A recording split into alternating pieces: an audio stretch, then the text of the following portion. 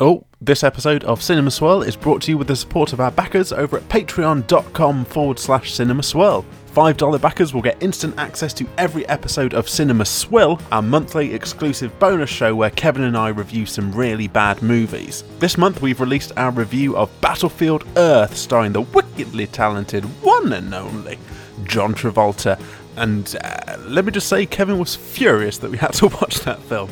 It's a lot of fun. You can get instant access to every episode of Cinema Swirl right now if you head on over to patreon.com/cinemaswirl and become a $5 OTP backer, or you can just head there to find out a bit more. Right, let's get swirling.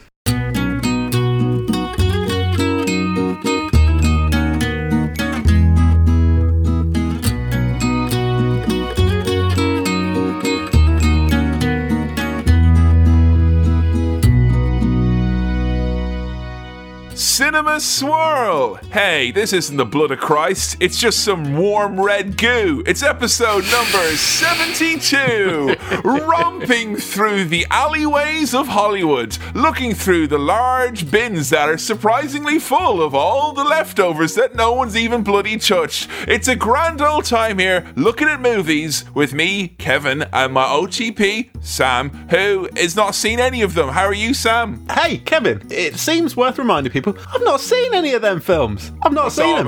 Yeah. Look, guys, hard reset here. This is kind of like a reimagining of the Cinema Swirl universe now. Not a hard undoing of the canon, but let's just set the base here. Sam, you've only seen 71 movies, is that correct? So far, yeah.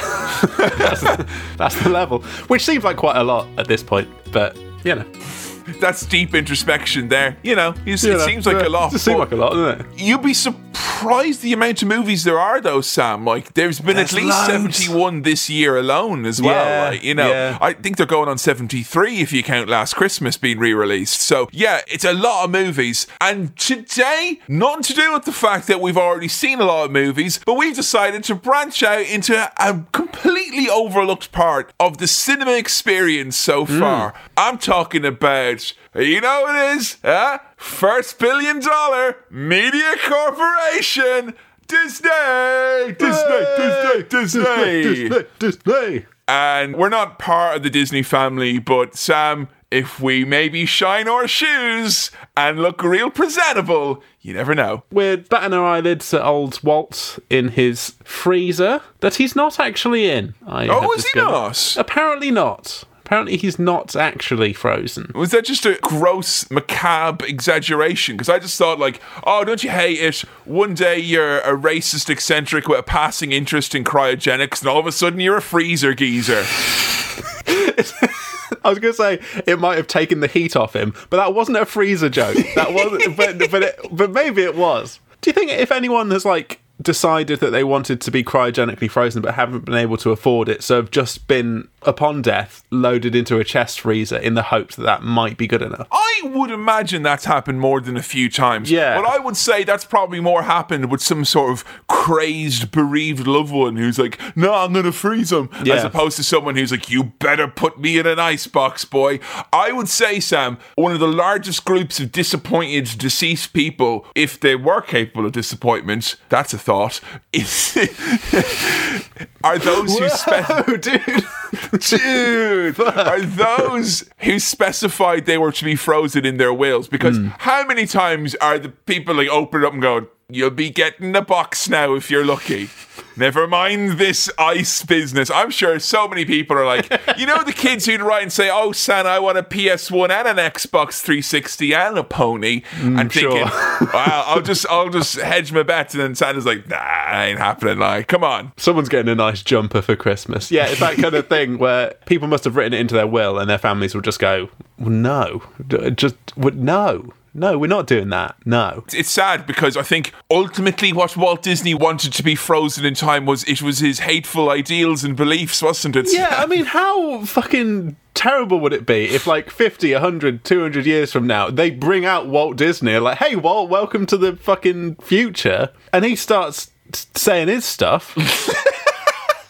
And they'll be like, hang on now, we've already programmed a hologram to do all this, and now there'll be He's out of a job as well. Oh, God, it'll be bloody murder. Look, that's a film I'd like to see. The kind of future imagined version where Walt Disney comes back and he's walking around. You can imagine it, though. They bring him in. They're like, we've been taking good care of the corporation for you, Mr. Disney, since you passed. These are the Simpsons. And he like pick him up like... And he does it, and like, no, but it's a satire.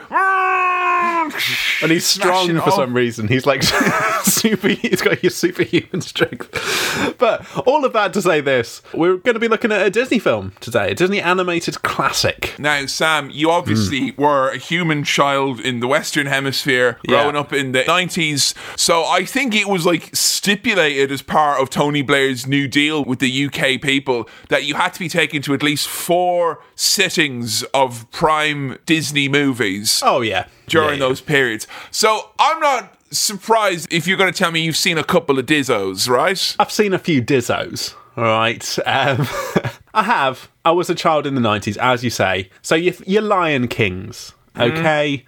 Your Mulans. Oh, yeah. Sam Chapman scene is true reflection. A few others here and there. We had a list and I ticked off the ones that I had seen. There are some interesting ones in there, but I have missed out on a bunch of the classics, but that's not to say that I haven't seen any Disney animated films.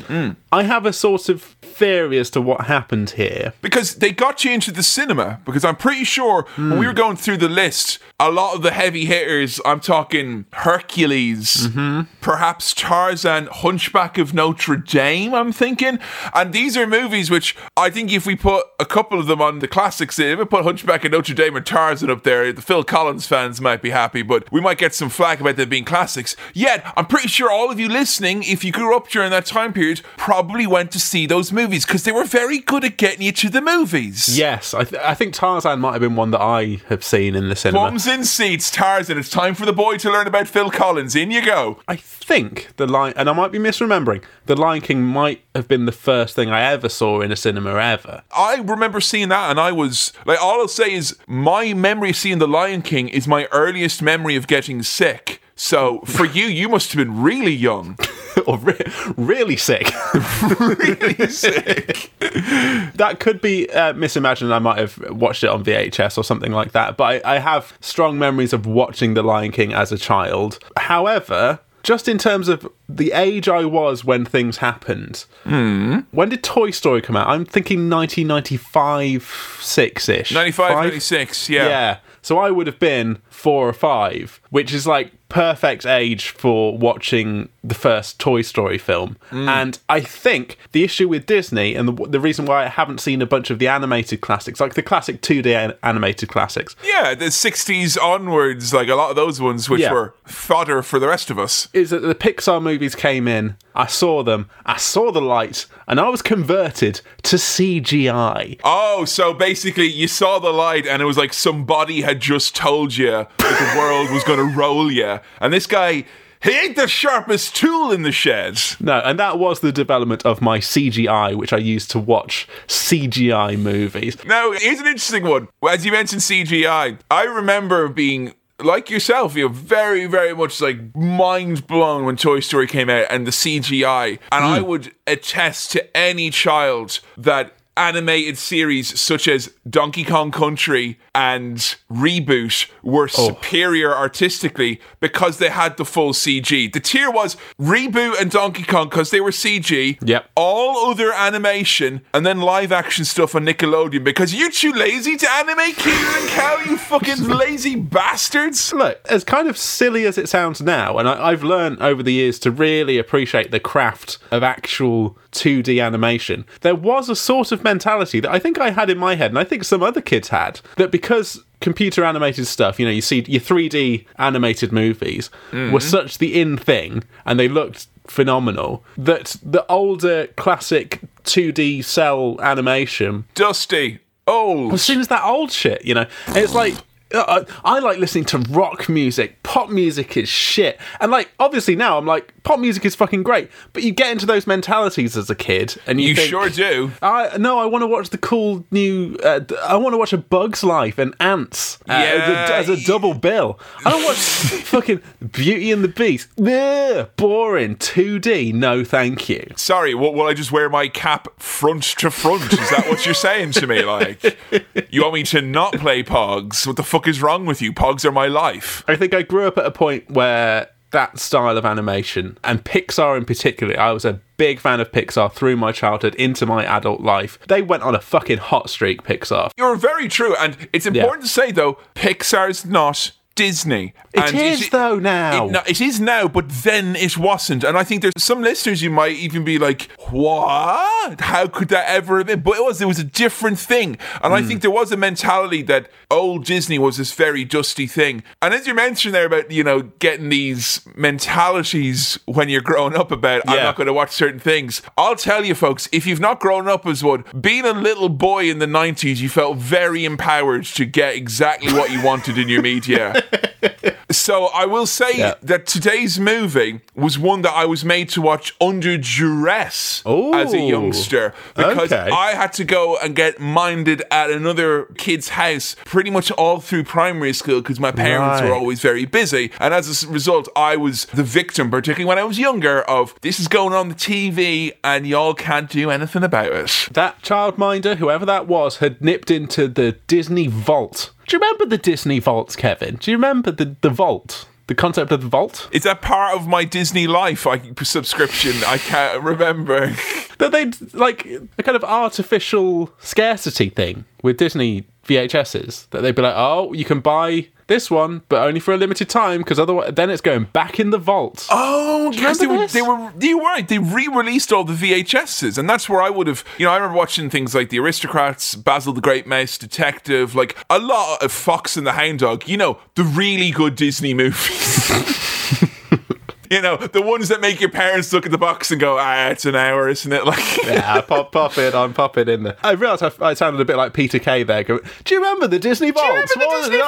Slide on your knees at the Disney Vault. But there was a point in Disney's commercial life, reselling their old videos. It was the 90s. It was a big thing that they weren't going to sell them ever on video back in the day. So this was like, it was like, no, these are theatrical movies. If you want to see a Disney movie, you have to go to the cinema. And it became like a big, they were obviously king of home video at that point. They made the home release very limited. And I remember that affecting me as a kid, because I think either The Lion King or The Lion King like 1.5 or whatever it was, or maybe The Lion King 2 or something. Yeah. It was like, it's only out for a limited time. Come on, Mum, let's go into HMV. We have to buy it now. Buy it now.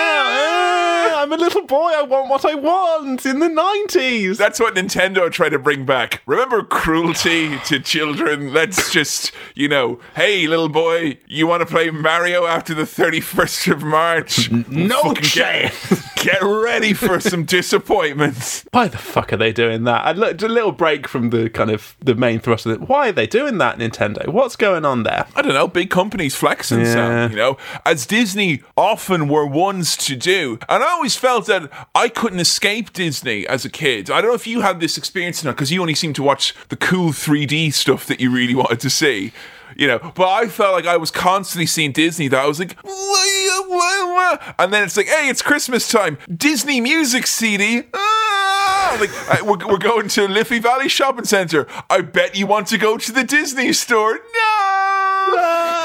God. Now the Warner Brothers store. Oh, that was cool. All right, now we're fucking talking. I get some Looney Tunes Batman times going. All right, that's okay. They had a little thing you could kind of climb in and it would just show cartoons. A little kind of booth that you could get in that would just have cartoons in the Warner Brothers store. Yes, I remember that. That was a good time. That was great. That was great. Let's do a Warner Brothers swell next. Let's save the fucking high street, why don't we, huh? Go and sit in that little bit. But yeah, I definitely had that experience of like being plonked in front of some Disney movies, but maybe not as much as some other kids. I guess. Right, I think, yeah. You weren't farmed out with other children, were you?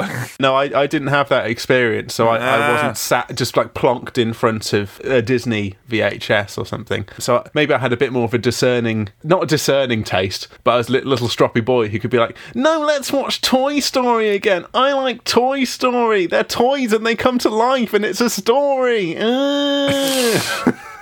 Maybe I was like that. I like it because it's about things.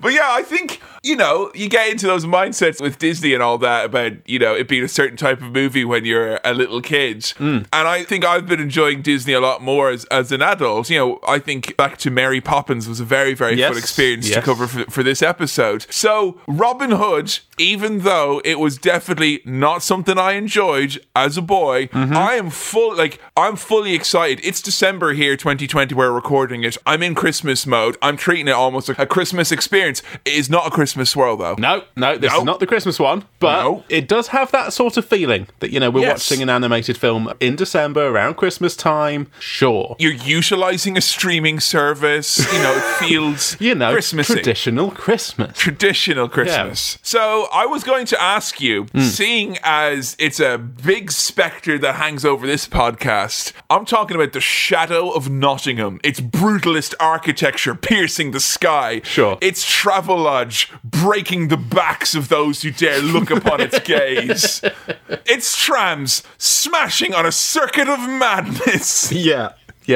Nottingham, born and bred over there, Sam Chaplin. Yeah. And I may not have been born and bred there, but I've borne my fair share of slices of bread. I've eaten sandwiches many times in Nottingham. Sandwiches, yeah. I've had many sit-down meals with Sam Chaplin in Nottingham. I have went shopping in Nottingham. I've had a job interview in Nottingham. I've pretty much had the city experience. Had the Nottingham experience. We've performed stand-up there. We've watched stand-up there. You can't get much more Nottingham. If I'm to lay my hat in an English city I've not actually lived in, it's possibly Nottingham, Sam. Yes, that's my place. Born and bred. Still here right now. I'm there now. All right. I'm here now. I'll tell you what you haven't experienced. You haven't experienced the Robin Hood experience. No, that's it. Other than there's a factory outlet furniture store that you took a picture of me in front of. Oh, it's very disrespectful because there's a lovely statue of Robin Hood and it's like, get on down and buy an old bed. So one of my favourite things about Nottingham, and this is now gone and has been replaced by a massive multi-storey tax building. But for a while, just by the train station, there was King's Furniture Warehouse. Yeah. They had a big sign outside it. So possibly the thing you could see when you come to Nottingham for the first time and you walk out the doors could be, welcome to Nottingham, home of Robin Hood and King's Furniture Warehouse. And I'm like, that's the billing that King's Furniture Warehouse. You got Robin Hood, you got King's Furniture Warehouse. I love the confidence of that sign. It's one of my favourite things. That's gone. I did email King's Furniture Warehouse to try and get the sign when they were taking it down, and they ignored my multiple emails. But yeah, that was one of my favourite things about Nottingham for a long time. Yeah, I mean, in fairness, that was one entrance into Nottingham. The other entrance into Nottingham, it goes by one of, if I believe to be correct, the country's only outlets of Hooters. Yes. Same train station area. You've got the only Hooters in the UK. All right? So I'm not saying Nottingham's a bad place to be. I'm saying it's a good place to be, all right? It is certainly a place to be or have been. Or have chicken wings. That's true, yeah. And now here's the question, Sam. Yeah. Robin Hood, how has Robin Hood and the spectre of Robin Hood on the spectre of Nottingham, which is in itself casting a spectre, on this podcast, how Nottingham and Robin Hood childhood memories? Were you dressed up like Robin Hood all the time? Were you had to do archery shit? Did you have to rob the rich and give to the poor? So I've been, obviously, quite a few times to Sherwood Forest, right? It's a beautiful place to be. It's not a sheer wood forest, like no, from as far as you can see. Is that wood that you can, if it's sheer, you can sort of see through it? Oh no, I'm saying like someone's like, what's that forest like in Nottingham? It's sheer wood, mate. Like it's okay. I thought the wood was like slightly transparent, and in that case, you would be able to see the wood for the trees because the trees would be shit. I don't know. But I've been to Sherwood Forest. I've had some like little adventure days there. It's where the Centre Parks is. Whenever I talk about Centre Parks, that Centre Parks Sherwood Forest, yeah? Which is where Robin Hood would have done most of his robbery. It's where... He would, though. Fucking soft target. He would have snuck into those cabins and had a great time. He might have been taken in by the subtropical swimming paradise. That's all I'm saying, you know? Is that like how the villain of Nottingham, now, watch out, Nottingham people, I'm going to mention him. The sheriff of Nottingham, the history's greatest monster. Boo! He's an absolute monster, ghastly piece of shit who inflicted untold horrors upon Sherwood Forest and its taxation. The man liked his tax, Sam. Is the sheriff got his fingers in that new tax building pie?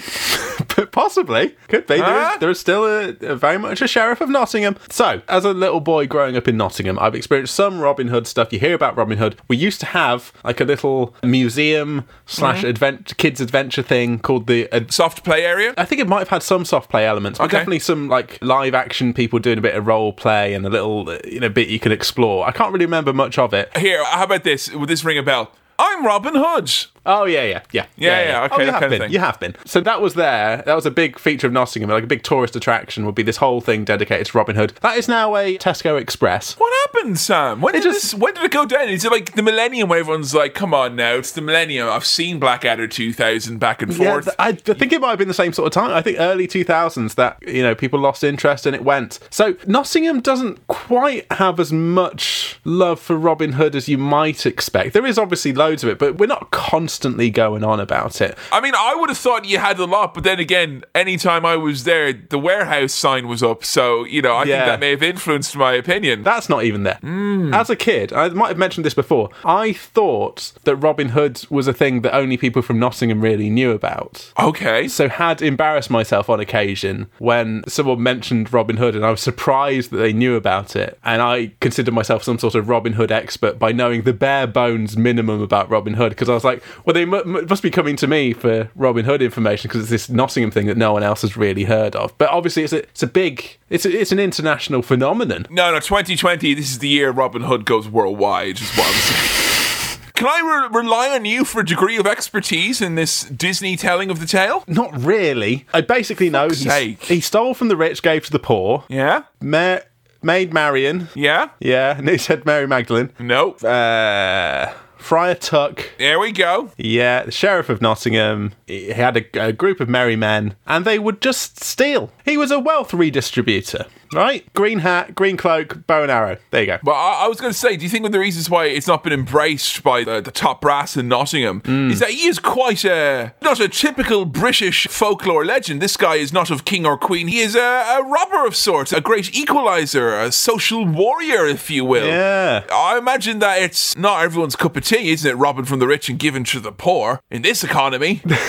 This is the thing.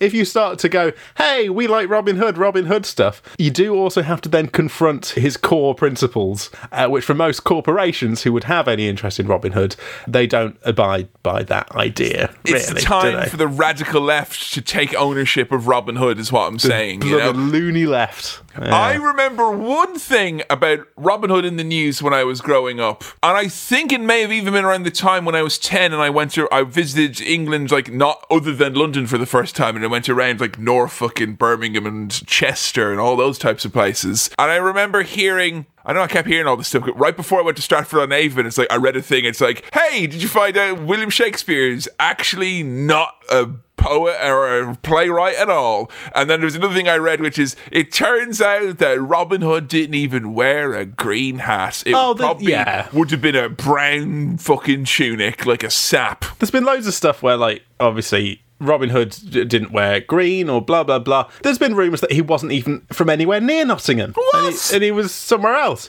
It was from Derbyshire. Which is bullshit. Fuck you, Derby. Oh, sorry. He said it, not me. Sorry. He said it, not me. Sorry. But, there is some connection there. I do feel an affinity with Robin Hood because I'm a Nottingham boy. Do you remember the Russell Crowe Robin Hood film that came out? Yes. For a while, the title that was announced for that film was Nottingham. It was just to be called Nottingham. Oh, and that's very funny. I wish they'd kept that. Oh, Sam, have you seen it? No, I haven't. It's meant to be Drek. Well, maybe we might have to check it out at some point over on Patreon. Although you've already had one British Legends movie very recently, so yeah, I don't want you to overlord with this fucking British lore. You'll become a racist if I give you another one too soon. Right, Right, so any memory or recollection or association with the characters and the designs of these Disney representations of Nottingham the movie? Here's all I really know about this Disney animated Robin Hood. I know that Robin Hood himself is a fox. Yeah. Okay? He is an animal, an anthropomorphic fox. Vulpes. Portraying the character of Robin Hood. I also know that a lot of people are attracted to that fox. Knew it. I knew you'd know about this. We've got people who are saying that you're going to enjoy this movie because of the fox. I've had some people say that you're going to develop a crush on this fox by watching this movie somehow. I think there's the Robin Hood fox, who is a sexy fox. Yeah. I also think there is a Maid Marian fox, who is a sexy fox. And I think a lot of people across various times in their lives have had interesting thoughts about some of these foxes and have been a little bit confused. But that is the main thing I've heard about this is I fancy the cartoon fox. And I like that everyone was very adamant to tell us that and then also run away with the vote here because this won by a healthy margin. Yeah, I was surprised. In part because of deviance, Sam. No, judge me. Hey, that's fine. Hey, it's a sexy fox, guy. That's fine, guys. Whatever. This cartoon fox, is that the deviant art I've heard so much about on the internet? The oft-spoken of deviant art. Have I got to log into that account? Have I got to dust off that password? Yeah, you're going to have to get access to the old Hotmail account as well to reset that password, I'm afraid.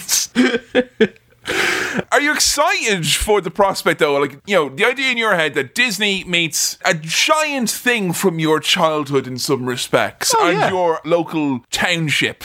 I'm definitely excited about it. This beat out some stiff competition that I thought would win. So we had Dumbo and we had The Little Mermaid, both of which obviously I haven't seen. I thought Little Mermaid was going to run away with it. Me too. And Dumbo would be second, because in my head, they're bigger movies. But it seems like Robin Hood has had a stronger impact on people. I don't want it to just because of the sexy fox. Dumbo's a much shorter movie. Oh, is it really short? It is. You might have... We should put our weight behind Dumbo, man. I'm hoping that the reason why people have voted is because it's a really fun film and they've had a good time with it, and not just because they want me to talk about the sexy fox. Yeah, look at that sexy fox. But look, that's what our listenership wants. I'm going to give them that content, perhaps. I don't know. Well, you can't just say from the offset that you're going to be fucking attracted to a fox. You've not even seen them. I'm a glass half full kind of guy, okay? This fox with leftist views... this sexy radical fox sounds pretty appealing to me, Kevin, and I don't even have to see him or her. I think technically, as part of the Prevent program, I have to report you to the police now as a former teacher. This guy's dealing with some radical sorts, it seems here. He's robbing the rich and fucking a fox. But I'm excited for it. I'm excited to see what they do with the lore, with the story that I don't know that much about, but I have some connection to. And last question, though, just popped into my head. Any kind of hey, it's Nottingham, Disney's done a movie. Is there any sort of ownership of that, or don't be talking about that now here? And they pull down the shutter, because they're English. Do I feel like Disney have taken away, or that Nottingham are protective of it? I'm asking you to take a hypothetical, take the temperature there in old Nottingham town, and tell me, if you can tell me after the movie, you can maybe inquire amongst some Nottinghams. Yeah. If it's kind of around these parts, you mentioned that, people are going to be no, that's not our Nottingham. Maybe we'll give you the Russell Crowe version, but that's a bastardization. I don't know, but we might get to see some of cartoon Nottingham. Ooh. To completely sidestep your question and not answer it, I'm excited to see some cartoon Nottingham. Maybe we'll get to see cartoon the house that was used in The Dark Knight Rises. Yeah. We might be able to see that. We might be able to see cartoon King's Furniture Warehouse. I can't wait. Well, cartoon Hooters, I think we might get that anyway, but it's judging from the comments that you folks have left us. But, all right, are you ready to go do this? Oh, shit, we got a mailbag. We haven't done any mailbag, yeah. Oh, man, you get all excited talking about a fox, you forget there's a mailbag to get into. Bring that bag in here.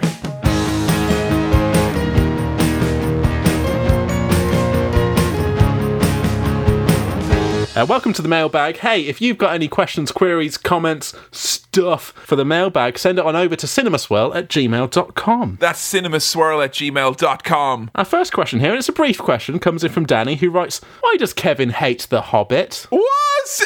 What? Why does Kevin hate The Hobbit? No, that's not very fun, is it? That's not very fun. That's not in the spirit of this podcast. You don't fucking send people from Game of Thrones a message, go, why do you hate the White Walkers? All right. I have given no such indication. No. I've got a fucking 3D Blu-ray of it on my shelf. Yeah. I have depopped my house to the fucking bone, and still it stands. Still it stands. That has remained depopped. It is undepopped. I straight up popped it, Sam, is what I'm saying. Just when I said undepop, it sounded like a polite British way of saying fart. I've done a little undepop. Look, all right, Danny, we're going to get into The Hobbit and Kevin's feelings about it when we do those films, which is going to fucking happen eventually, all right? So we'll get into it then. Sorry, Danny, I don't know why I'm being so aggressive to you. I don't know why he hates The Hobbit. I had a bad experience when I went to go see it in the cinema, but hey, it's how many years ago was that? It's got to be at least 5. Is it hatred? Do you feel hatred? Hate's a strong word, but that being said, like, it takes a lot of energy to hate, and I'm a lazy man, Sam, and we did just watch Battlefield Earth. I may have been all depleted of hatred for one lifetime. All right, so one more question here. It's a brief mailbag, all right? It's a brief mailbag. Room for a small one? But this is a good question. This comes in from Lewis, who writes, do the lads get excited about special features on DVDs / Blu-rays, etc.? What are your best and worst additional features you've ever encountered? I'm personally very disappointed if I go into a special features menu and there's only trailers for other films in there. Ugh. I will say, having gone digital a long time ago and only having a very few little box sets left, that very much does feel like, in the best way possible, a email from the past. Yeah. Because in 2004, I am with you. The joy that Extras brought to me, it was a breathtaking thing. I did have a spy at this question earlier, Sam, and I've been in and out of this daydream all day thinking about all these different ones, and a lot of the strongest contenders I don't think are fair to talk about at any length, because I'm talking about the Aqua Teen Hunger Force, Nathan Barley, the Day-to-Day Brass Eye. I'm talking about DVDs that have flipped the idea of having a menu on its head. Yes. And that's always a fun time for me, when I have to solve a puzzle to watch the episode that I want to see. I miss a DVD menu Easter egg. You know, a little thing you could hover over and click on, and it would just give you some random stuff that you wouldn't expect. I got a good memory came flooding back about a specific movie that had a really good Easter egg that I think about quite a lot, which is the Hellboy, the one that Guillermo del Toro did. Yes. On the special features on that, there is a hidden Easter egg where he's like, hi, I'm Guillermo del Toro, and I'm the director of this movie. I also did narration in the opening bit, and I didn't do a very good job, and I was told I get to do another take, and the cue cards were hard to read, so my voice was strained, and we didn't have time to do it, and I just want to let you know that I'm not happy with it, and I let you down. And that's it. That's a great bonus feature. It's hidden, which means that he's kind of like, if I put this out there for everyone to see, it's a bit weird. But like, in the most appropriate way to give a little apology that is kind of not a big deal and would feel strange, it is to hide it in an Easter egg like that. It was, I thought, very tactfully done. Now, look, when we're talking about DVD extras, all right, I want to briefly touch on the Lost box sets. Or the Lost set, as it's known. The Lost set. I believe Series 2 or Series 3, the menu, or at least on one of the discs, the extras menu, would take the form of an orientation video from one of the stations, and you get Dr. Marvin Candle coming on, doing his little thing with the glitchy bits and stuff cutting out. But whoa, hold on, this is more content from the thing. Is this canon? Do I have to go on Lostpedia and look up about this? That sort of stuff really excites me. Just little extra bits of fiction that exist in the DVD world. And when you mentioned there about like scene setting, I think anything like a Blade Runner or any of the Star Wars Blu-rays or anything, you know, where you're, it's like fucking watching a cutscene every time you go into scene selection. I kind of feel like Blu-rays with their here comes a little peek of a menu. Oh, the little bottom menu. I feel like they were priming us to like start to forget about extras and be like, right, you're going to be just watching the movies from now on. And, you know, audio commentaries, I feel, are their own separate thing. That's its own genre of thing. But like a good goof reel, a good hidden Easter egg, an alternate version of a pre-existing thing when you press a different button, aka you think you're watching Joss Whedon singing a song. It's the hero of Canton, a man they call Jane, singing a song. Yeah. Yes, I made you think of Serenity in the year 2020. How's about that? Do you remember DVDs had like an angle button? There was an option to change the angle. But no one... DVD remotes had that. Yeah, no one used that for actual angles, but some DVD extras were hidden in the angles menu and you could change stuff there. I think The Matrix, one of the special editions, you could do that. Like, I think any movie that knows its audience is the type that loves nerdy shit and extra bits and bobs and all that. Absolutely, you know. But like, I find myself, I'm a bit not in the appetite of extras much anymore, because of so much of what I used to get is fulfilled by watching good video essays on YouTube or listening to podcasts and things like that. Like, I got the Twin Peaks season 3 like Blu-ray box and had a load of extras on it, and I just I felt like I watched them like as an obligation as opposed to extras, because I've been weaned off them for so long. Yes, I used to be so excited by extras. I think that a lot of internet things have replaced... You're right, like YouTube videos, even from the companies themselves making the things. So the gag reels and stuff will just end up on YouTube to promote it. Or social media, Sam. Yeah, or social media. Commentaries I used to love. I used to go through every commentary on like Simpsons stuff and Spaced and stuff like that. Love it. I heard someone say on Twitter at some point, I can't remember who this was, but this was a very astute observation, that audio commentaries on DVDs were how they got into the mentality of liking podcasts. It's like a natural progression. If you were really into audio commentaries back in the day, you're probably really into podcasts now, because it's people talking about stuff. So I think those needs have been met elsewhere, which is a shame. I mean, you mentioned that Twin Peaks Blu-ray. Yeah. I suppose modern stuff still does have extras, but I wonder if they put in as much effort as they used to. Like a Bill Bailey stand-up DVD, I remember, had so many fucking features. It had a quiz, it had games in it, had so much stuff, and I'm like, you don't need all that, but I loved that they went to the detail of doing that. I like the novelty of that, and also as well, like, I think it's something that I've heard people saying, like, oh, they should have that on streaming services and such, but I think the rights for like DVD extras, that's a fucking grey area. Even more complicated. Yeah. Where are the DVD extras? They're in a fucking landfill, mate. Yeah, with 200 copies of Paddington 2. I think the audio commentaries would be something that you could integrate into most streaming services. They should fairly easily, and that would be a big selling feature for me, I think. You know what? It has reminded me of a part of the movie watching experience that has left us really in large, and I think we're worse off for it. And those of you who maintain your physical collections, fucking Godspeed, because I imagine you're getting a lot of joy out of that, where we are seeing but darkness. So thank you, Lewis. You've brought up some interesting feelings there, but basically, we miss them. We do miss those extras. So thank you for your contributions to the mailbag this episode. We've had to keep it brief. We've had to keep it brief. We'll come back, and if you've got more stuff, send it on in to cinemaswirl@gmail.com. That's cinemaswirl@gmail.com. Sam, it's time for a movie. Are you ready to go to Nottingham? I'm so ready, Kevin, that I'm already here. Very good. Let's go do a cinema swirl.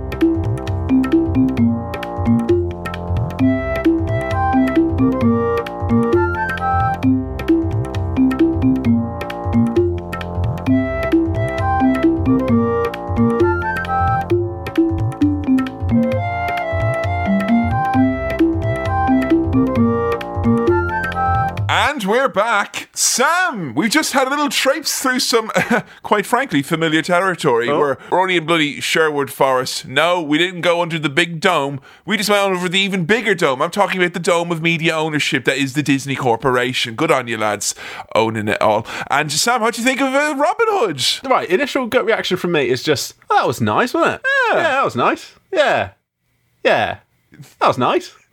Yeah. Peek behind the scenes, Sam was genuinely worried before we started recording that he is like kind of not underwhelmed. That's not it. No. But is it fair to say, Sam, because I think I got this vibe as well, I would mean this in the nicest way possible. Yeah. It's a small L film now. It's a nice little film. Small little film. Cozy is this movie. Neat. Nice, neat little film. Yeah. There's not necessarily a whole lot to unpack here, mainly because the bits of animation you unpack are then recycled and reused in different bits down the line. Like, you got your value out of that procession of ungulates, let me tell you. That was very well done indeed. Yes, I had some slight concern that I'm not sure we've got loads to speak about here, but there are bits. There's stuff. is a movie is still a movie. And I just think it does say a lot about how people, I think the myth around the movie, though, as it being like less like a representation of this is the best of Disney, because on the Wikipedia it did say it is considered a minor offering by Disney fans. Yeah. But I think it speaks a lot, much like Keanu Reeves, to the current cultural relevance of it, because everyone's in their mother since 2018 has been talking about want to bang this fox. Yeah. Come on now, everyone. I tried to trace it. There's like a big article that was on the Sci-Fi website, but I swear there was other things that went on, like loads of parody websites were talking about it for years. There are articles about like everybody be wanting to fuck at least one of these foxes. What's going on? Right? So I think that may have more than we, even though we kind of prepped the landing a bit there, was saying that it was, funded by deviancy. I don't think I fully realised till I watched the movie, kind of going like, oh, that was a grand little Sunday movie. Yeah. Hang on a second, I've just watched the Cinema Swirl movie. I felt like I could have had a nap there. Yes, yeah. I do worry that the sexy foxes may have crowded the discourse. And really, if you strip that back, there's not loads to talk about. Not in a bad way. Not in a bad way. Not in a bad way. It's good. We've got lots to hang our hats on here. Yeah. We're going blow by blow through the history of Nottingham here. And I certainly have some big questions for Sam. Yeah. And I will tell you what the nature of this movie is, right? At the start, I started writing down all the Latin names for all the creatures I recognised. But then I was lulled and I had a cup of tea and a biscuit into a sense of afternoon security. And Sam, I bloody forgot to do it then once all the big things came. No, that's all right. It put you in that same place of being plonked in front of a lovely VHS and just chilling out, just spending some time. If I was wearing a different jumper, I would have fallen asleep, I think. Right, yeah. A more comfortable jumper or a warmer jumper? I don't know. I'm just saying though, Sam, this was borderline a knees up, and you're thinking, oh, what, it was a big party. No, my knees were up on a stool because I was relaxed and slacked back. I'm usually backwards, cap, Ash Ketchum, ready to go, lean forward. I'm taking notes. I was delighted by the movie, Sam. Were you delighted by the movie, though? I think I was delighted by the movie, and you know what? We open up with a little bit of storybook text. We see a book opening and we get some text. I'm like, what is this? A bloody Wes Anderson flick? Right? See, look, this is what I meant with not having much to talk about. I'm clutching at straws. But like, I like as well, though, the first thing you see in the animated movie is this book, and it's like, all right, the old animation arc is fairly easy if we're not even going to animate a book, lads. No. I bet there was arguments until the day of whether they'll use an actual hippo in this scene or not. Like, no, we'll animate that, I guess. But I'm having my book for real. This kid's film, I thought I was going to have to watch a film. I've been tricked into reading again. Imagine kids are so disappointed by that. Oh, got a book? Ugh. It is always interesting to look back at something like this and, Disney taking lore and whatnot. Yeah. Apparently they had been planning to do this since like the fucking 30s, but it just kept kind of getting pushed back. So not even they felt very strongly about the movie. When did this come out? At the time. 73, I think. Okay. Yeah. Which is why you get some of them fucking guitars with chest hair later on in the in some of the chase sequences, I couldn't fully place it in time. I wasn't sure when this was from. Ooh, some big bell-bottom bass guitar. Yes, please. Sam, I was going to ask you, is this kind of why the English hate foxes? Is because they remember them canny pair of foxes that nicked all the money of that's the thing. kings?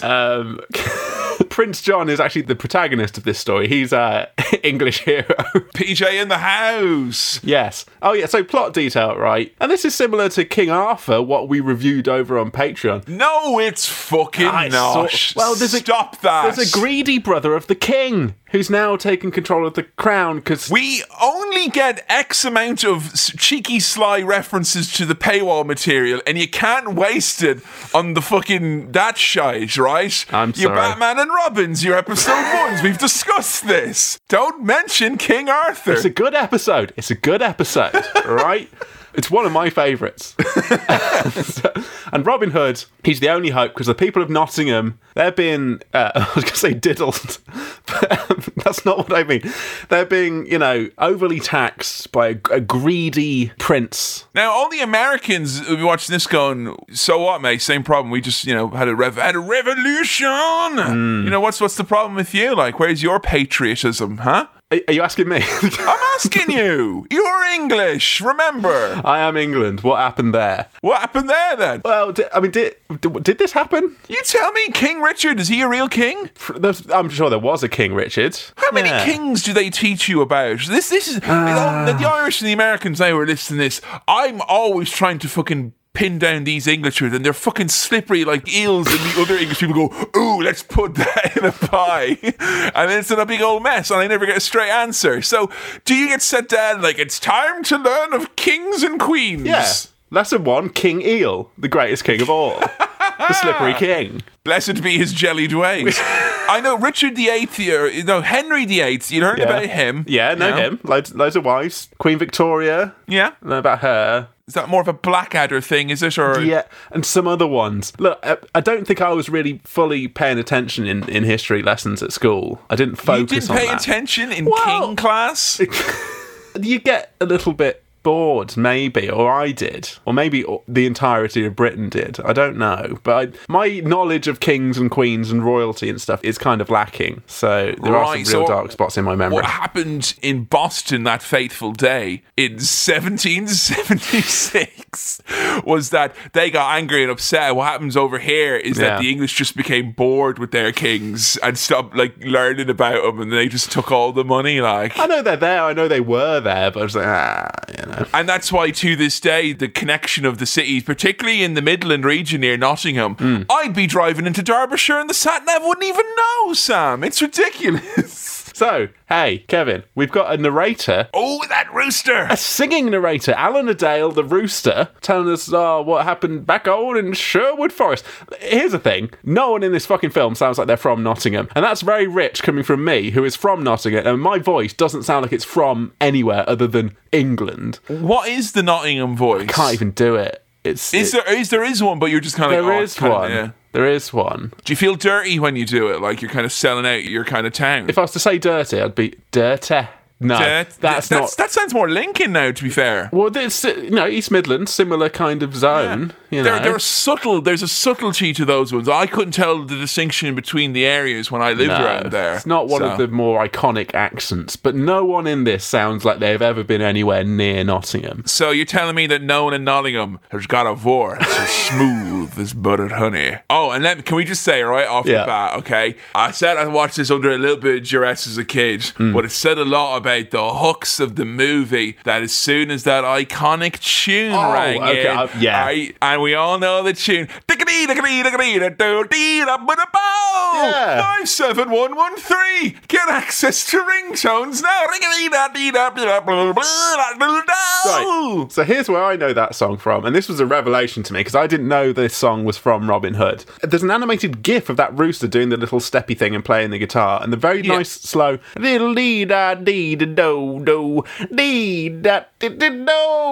that they play that, right? And look, you know my sporting love is The Beautiful Game. Of course. I'm also partial to a bit of ice hockey, and at the Nottingham Panthers games, when someone is delaying play, it's like, oh, come on, mate, get a move on. Come on, you're slowing down the play. They play that. They go, digga-dee-da-dee-da-do-do-dee-da. And I just thought it was a fun chicken song. You antagonise the players. No, well, kind of. Well, don't come down to Nottingham unless you're ready to play. Well, the baddies from the Nighty Ducks over here. Play the music to disorient the children. It's mostly to rile up the Sheffield Steelers, I imagine. Hey, a Steeler doesn't suffer a fool gladly. If you're a Steeler fan and you're listening to this, here's what I've got to say to you. Thank you for your support, and I'm glad you're supporting ice hockey. So, cheers for that. I was really, really certain that you were going to jam in your second Wes Anderson reference in less than 15 minutes there, because they use that bit in Fantastic Mr. Fox, I'm pretty sure, sped up. Do they? Yeah, that's using that in a bit, as far as I know. Probably, yeah. I've heard that song in other places, but the most iconic one for me is the ice hockey, and I had no idea it had a link to Nottingham, to Robin Hood, to all that kind of stuff. It's from that. I didn't know. We meet our titular titular fox, Robin Hood, Volpes Volpes, and a foxy individual he is. And here's the thing, he's not like a lot of the other animals from the kind of the childhoods and whatnot that people are like, you know, the people talk about the Cadbury's Caramel Bunny, you know, and there's an overt sexuality. We're talking sexy animals here. Yeah, okay. Obviously. Duh, come on, keep off. Okay, but there's a subtlety. This is a fox that if you are going to have relations with an animal, you take home to your mother and she'd be very happy indeed, I think. I've got one word for you, Kevin. Yeah. Confidence. Yes. The confidence of the man. Yes. Absolutely. He exudes charm and he's confident. Not cockiness. No. No. Never strays into arrogance. Never much so. Sure of his abilities. And I was sent down many fun parts at the start of this movie. And I think what may have happened here is that some of the fun parts the movie sent me on then made me kind of a bit tired because I'd done like, you know, something mentally straining and then this music took me away. Right. Because I wrote down Little John here. Obviously, Little John, you know, right hand bear. He's a big brown bear. Yeah. I wrote down Ursus Arctus because that's a brown bear. But then I was like, oh, is he a grizzly bear? And I'm like, well, what kind of bears did you have in England? So I only decided to check out the history of bears in England. Bloody British bears, mate. Best of British bears, mate. And I tell you what, I love a good time on the internet looking at bears, and I dedicated a lot of time researching bears in my past, particularly when I lived in Glasgow. A lot of my time was taken up with bears. No one use these clips out of context. None of you.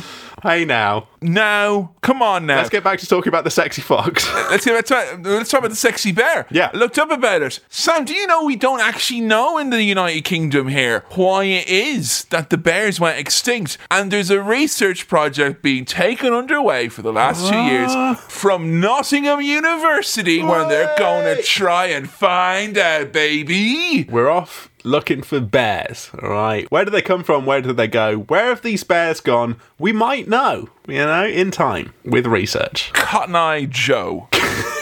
Look, you were thinking all that and you were doing research. Here's what I was thinking. It's funny that Little John is a big bear, isn't it? Isn't it, though? It is That's funny, very good. That is, yes. I do like that. No, that is good. No, that's good, that. I do like that. He's he's not little, he's big. He's a big lad. There's a lot of what could best be described as round, jolly characters in this movie. Yeah. And lots of inflated-looking animals. The Sheriff of Nottingham, who I was so ready with both barrels to fucking hate, is just kind of a mostly harmless round fox. Yes, he's not Canis lupus. He's not a big baddie, is he? He's not quite... He's a baddie, but he's a kind of ineffective, dopey, silly baddie. I feel sorry for him. I think he might have, like, a cyst or something that needs draining, because he's, like, really big, and it's really, like, he's kind of alarmingly so at points, you know. But people seem to respect the Sheriff of Nottingham, and you casually said this earlier. Does that position still to this day does exist, right? There is a sheriff in Nottingham, right? Yeah. Don't know who it is. Do they have a bit of fun with that, do they? Or they can just walk into places and just nick money and be like, oh, taxes. There you go. Do they run around Centre Parks going, way? And you have to go, fair play. That is the sheriff. So it's his remit. Yeah. It is his remit. If you don't like it, mate, vote him out. Yeah. I enjoyed Little John wondering about the morality of being robbers, because they sort of, it's a little bit of background to say, hey, I'm Robin Hood, I steal from the rich and give to the poor. And Little John's like, Robin, Robin, is stealing okay? And Robin's sort of saying, well, robbing is a naughty word. We never rob, we just borrow a bit from those who can afford it. In that English accent, that trustworthy English accent where you go, all right. Oh, mate, later on, he's straight up fucking grand larceny. Like, you know, he takes the amount of money where it's like, you're going to go into 4 stars here now if you take the extra Saxon, and he fucking goes for it anyway. That's just the way he is. Another confident line from Robin Hood, when he hears the royal procession rolling by, or the horns and drums, like, sounds like another collection day for the poor, as in, I'm going to nick all this money and give it to the poor, which, I can't stress this enough, is good, but it's just like, hey, I'm doing some nicking, collection day for the poor, because I'm Robin Hood, I give to the poor. I like that he gives to the poor. It's probably the thing I like most about him, you know, that and his jaunty little hat. I think we're climbing over each other to be like, no, I do like giving to the poor. I do. I want to impress the fox. Shut up. I've got a successful wrestling podcast, Fox. How about... I've got several direct debits, Robin, so, you know. Oh, don't stop it. You don't want to go see ice hockey. That's not fun. You don't... I'll come this way.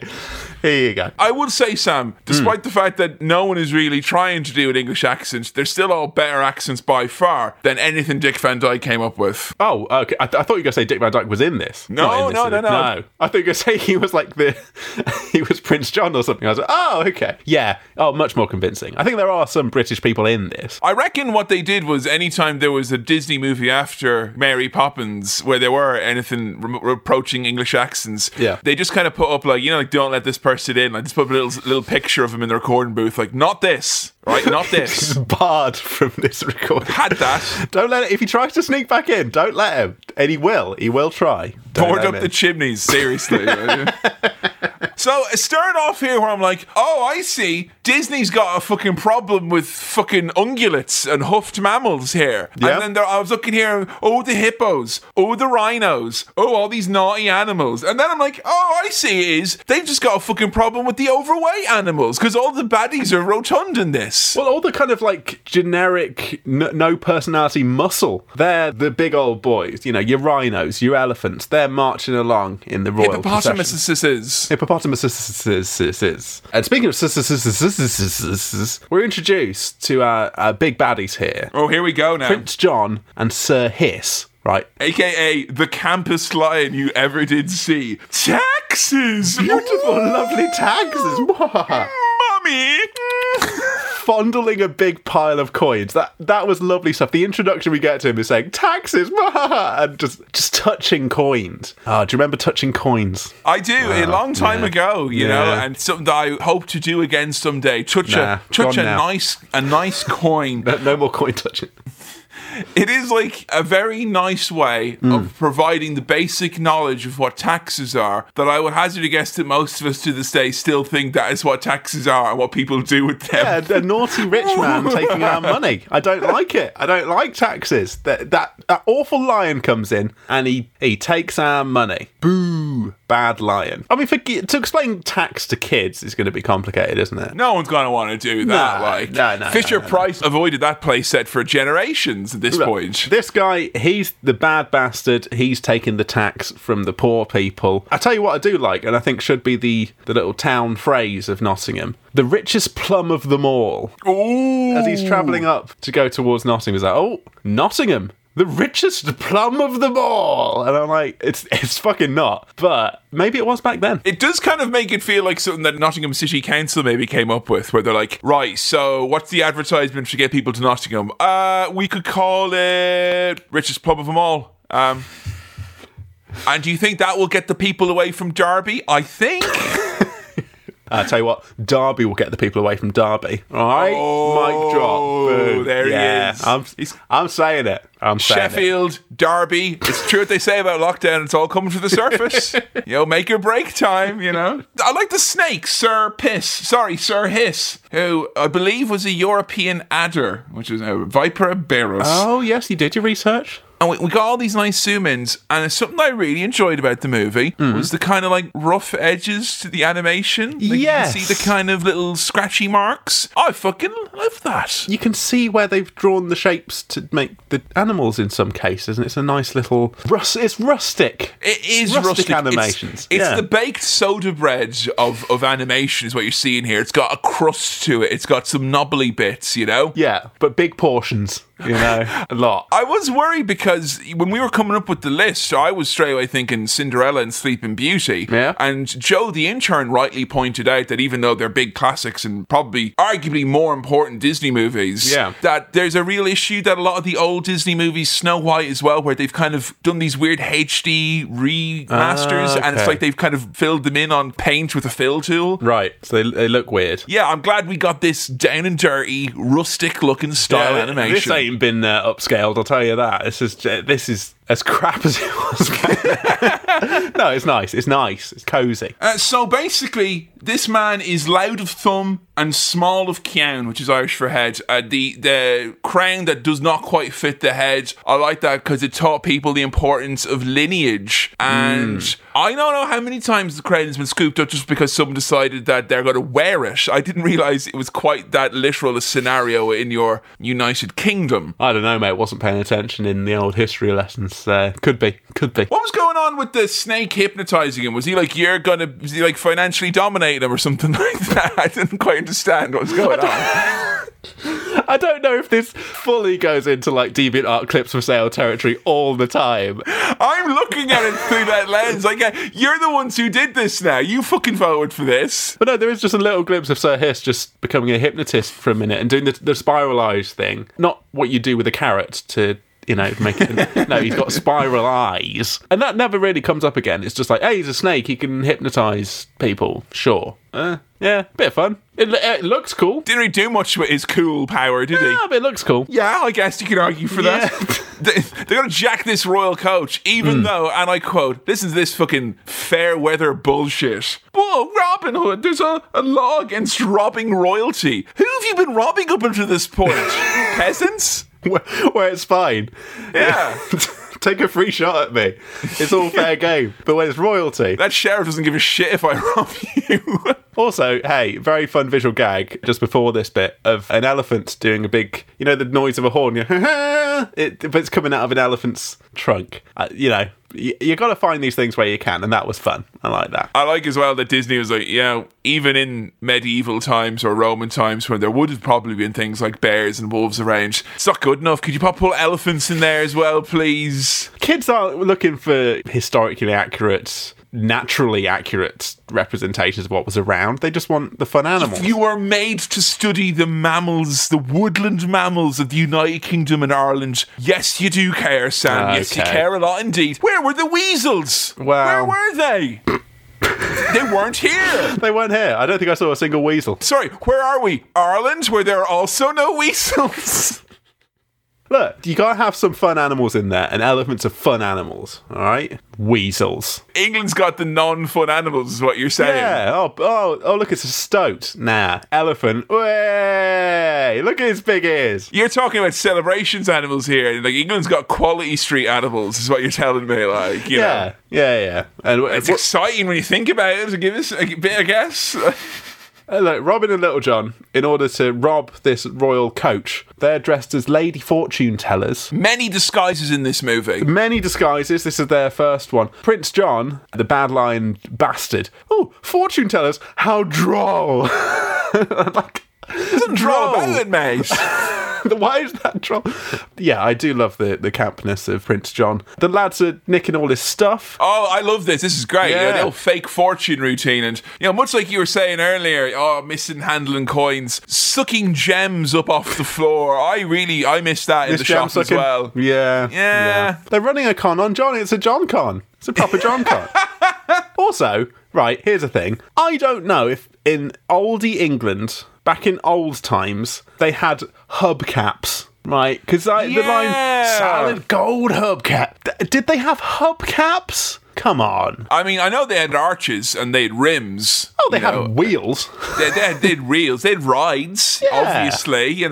How pimped, I'm not entirely sure. I couldn't say with confidence. No, I didn't see a sort of anthropomorphic animal representation of Tim Westwood in the background, and I wish I had. I'll tell you what, they're spoiled for choice with the old disguise routine because they can turn into different animals, wear different uniforms, and go for different genders as well. So, you've got, Little John, sometimes he's dressed up as a woman, sometimes he's dressed up as a prince from far away. We jump between classes and orders of animals when it comes to... and it kind of does make me want to see, even though I have strong opinions against dressing up animals, I do really kind of want to see a fox dressed up as a bird. Yeah, it did. That did look funny later on, didn't it? It did. Yeah. It's too funny, Sam.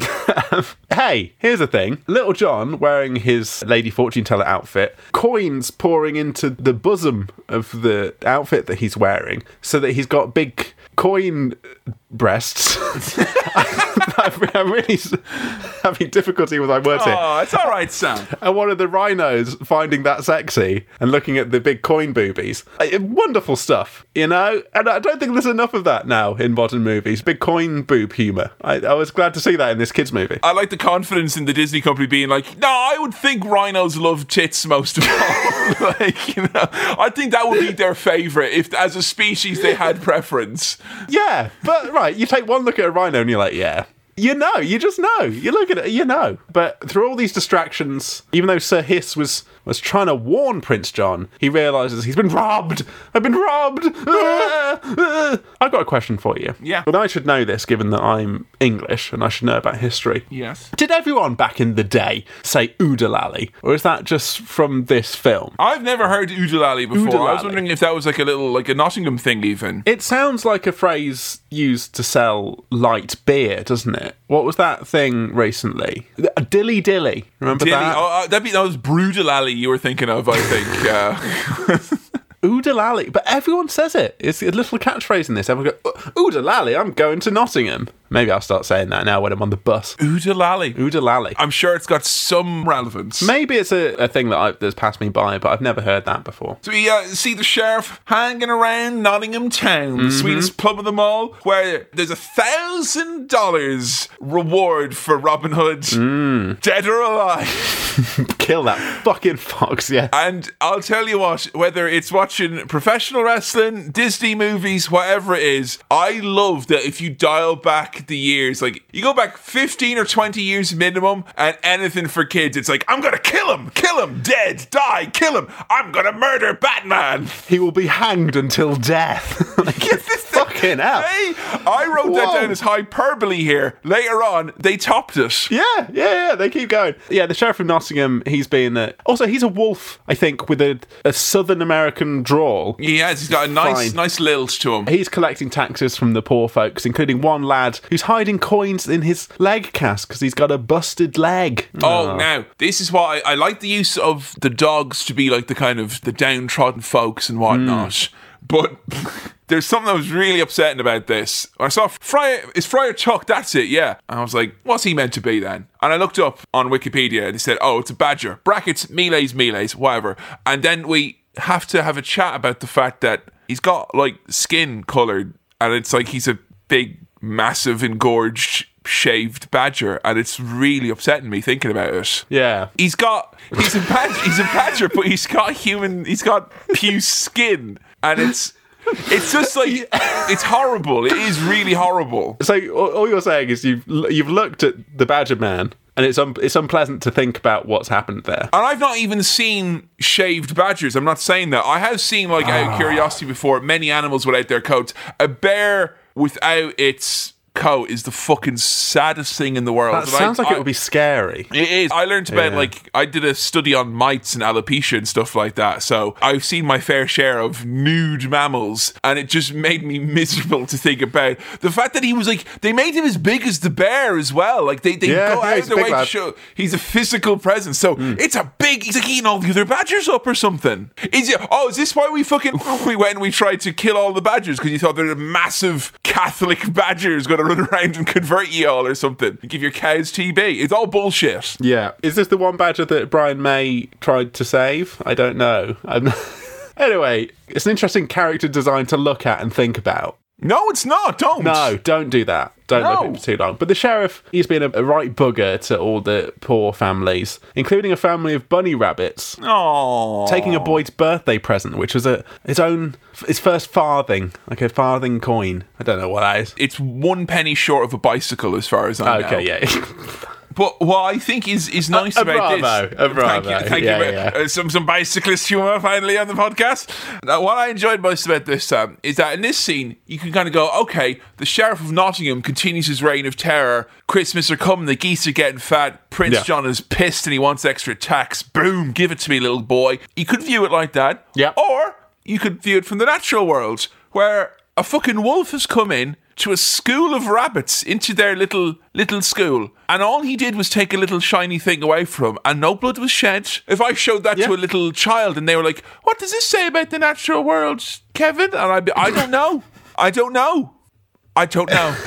I just didn't think I'd be coming away from this thinking that Wolves and the Sheriff of Nottingham I may have misjudged a little bit in my previous estimations. Yeah, not too bad. Not too bad. No. All right. Robin Hood's coming in disguise Ooh, another disguise. as a blind man to save this little lad's birthday. He gives the little boy his bow and arrow and even his hat. And there's a little rabbit, the little sister of the boy whose birthday it is, going, "Oh, bye, Mr. Robin Hood." Like the most cutesy little kid voice I think I've ever heard. Robin Hood, wait for me. It's uncute though than a little fluffy animal being given a deadly weapon though, isn't it? And he's like, "You must learn the ways of guerrilla warfare. They outnumber us, but we have the advantage." Join the next generation of freedom fighters, little rabbit boy. The mum of the family, as all the kids are really happy, said, "Oh, thank you, Robin. We don't know how we could repay you." And he just said, "Hey, I wish I could have done more, you know." Look, tell you what, just give me another 2 children for the cause, and then we'll call it squares, all right? Come now, it's off to the war for you. The line he says, right, he says, "Keep your chin up. Someday there'll be happiness again in Nottingham. You'll see." I was like, no, there won't. There'll be furniture warehouses, but I don't think there's going to be happiness, all right? It's very cute that all these animal children are clearly voiced by actual kids, isn't it? Yeah, and I think my mind was telling me that I was having too much cute time here, because what happened next I genuinely was ashamed of that my mind went here. But when they had the little bunny boy take out his bow and arrow and shoot it into the air, my immediate thought was just Ralph Ciparello running with his child. Going, no! It's been a horrible accident from The Sopranos.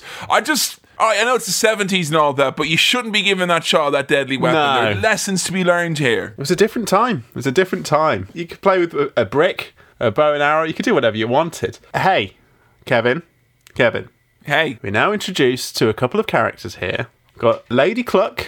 Lady Cluck. A nice, lovely Scottish lady. I don't know who she's supposed to be in the Robin Hood lore. She's meant to be playing the kind of the maid-in-waiting type that you always see, the kind of the nursery maid. Yeah. You know, Looking after everyone. cake-shaped lady with a hat.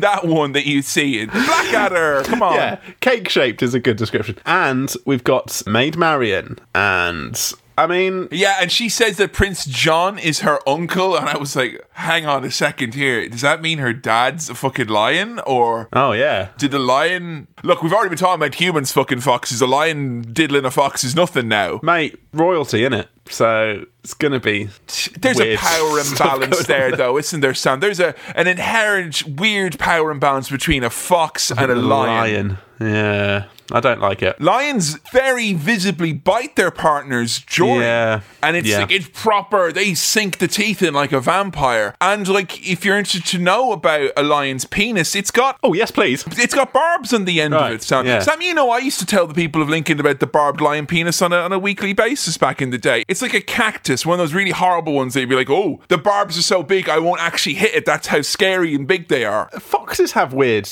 dicks as well, don't they? They've got like corkscrew penises. Corks? No, is that a pig? No. There are some animals. A duck's got a corkscrew willy, but let me just double check on my fox penis. If you can look at fox penis. Okay, so it is pretty much...